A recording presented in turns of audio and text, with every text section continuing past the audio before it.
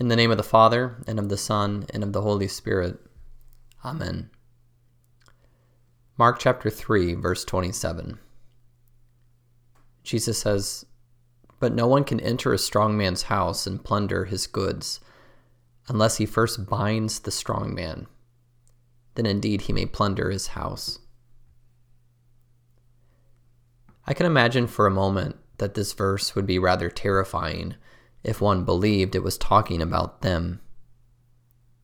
If you thought it was about what you must do, that you must be strong, that you must enter Satan's house, that you must cut the chains which enslave you to be free, that you must do all these things to be considered a true Christian.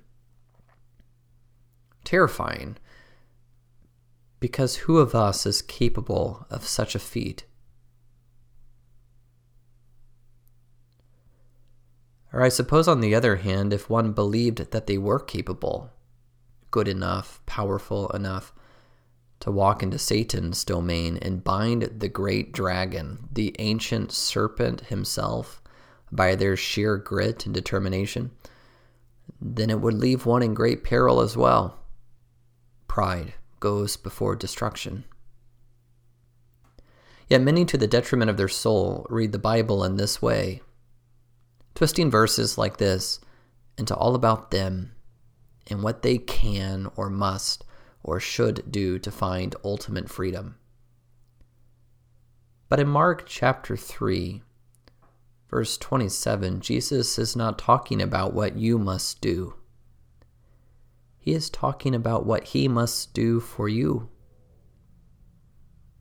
You are not the strong one. Jesus is the strong one.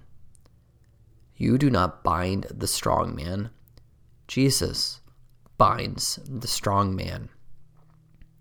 You are not able to set yourself free. A Christian confesses, "I cannot free myself from my sinful condition." Jesus sets you free. Jesus does it all, the beginning, middle, and end of one's salvation. The Alpha and the Omega sets you free. And not in ways you or I would expect, but by means of a bloody cross, by giving up his life, by being bound. He binds the strong man, all alone, without you or any help on your part. Hear this word from our Lord again. No one can enter a strong man's house and plunder his goods, unless he first binds the strong man. Then indeed he may plunder his house.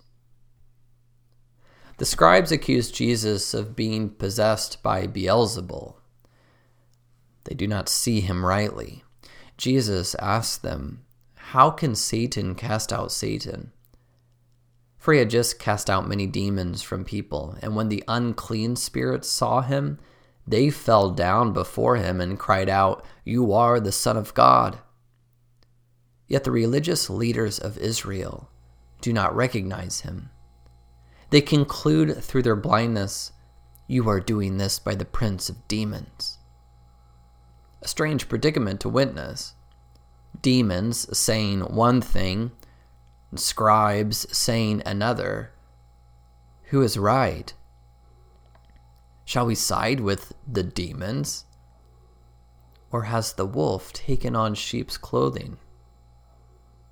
How quickly you can become trapped and entangled in the sin of your own thoughts and your own actions, and not trust anyone but yourself to get you out. But here the Gospel of John sets us right, on sure ground, when he writes at the beginning of his Gospel, "The law was given through Moses. Grace and truth came through Jesus Christ." Jesus comes not to give you the law, a list of things to do, a list of musts and must-nots. He comes not to tell you how you must pull yourself out of Satan's house by doing this or that, or that if you just dug a little deeper, you could find the strength within to pull yourself out. That's the teaching of the prince of demons, as well as the teaching of the scribes, who set burdens upon man which they themselves cannot even carry. No, Jesus does not cast out demons by the prince of demons or by the power of you. Jesus is the Son of God. He sets sinners free by grace. Amazing, full, free, unmerited, undeserved grace and truth. The fullness of truth is found in him, for he is the way, the truth, and the life. And so he comes to set you free, not by the law, but by grace. He walks right into Satan's house and binds him and plunders all his goods, bringing you back into his home, the house of the Lord. Martin Franzmann captured it well in his hymn. We housed us in this house of doom, where death had royal scope and room, until thy servant, Prince of Peace, breached all its walls for our release. Thou camest to our hall of death, O Christ, to breathe our poisoned air, to drink for us the dark despair that strangled our reluctant breath. How beautiful the feet that trod the road that leads us back to God. How beautiful the feet that ran to bring the great good news to man. How beautiful it is, my dear brothers and sisters, that we are here together, each one of us.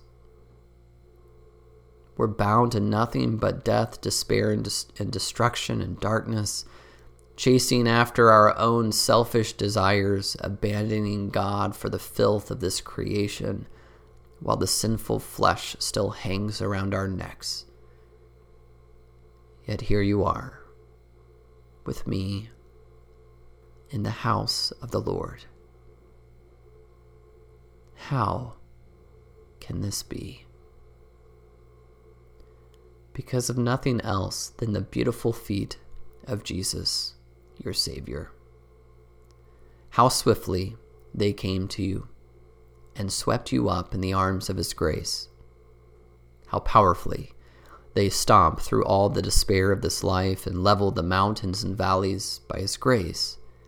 How effectively they rescued you from sin, death, and the power of the strong man, and ran you here against all odds to his beautiful house, the house of the Lord, where his cross is placed before your eyes, his life placed upon your tongue, and his grace and truth delivered to you so that your feet may no longer remain in that forsaken house of Satan. You are baptized into Christ Jesus. Your record of debt has been nailed to the cross, where God himself disarmed the power of Satan over you and triumphed over him in his Son, Jesus Christ. And it is all because of his grace that goodness and mercy shall follow you all the days of your life, and you shall dwell in the house of the Lord forever. Amen. Now may the peace of God, which surpasses all understanding, guard your hearts and your minds in Christ Jesus our Lord. Amen.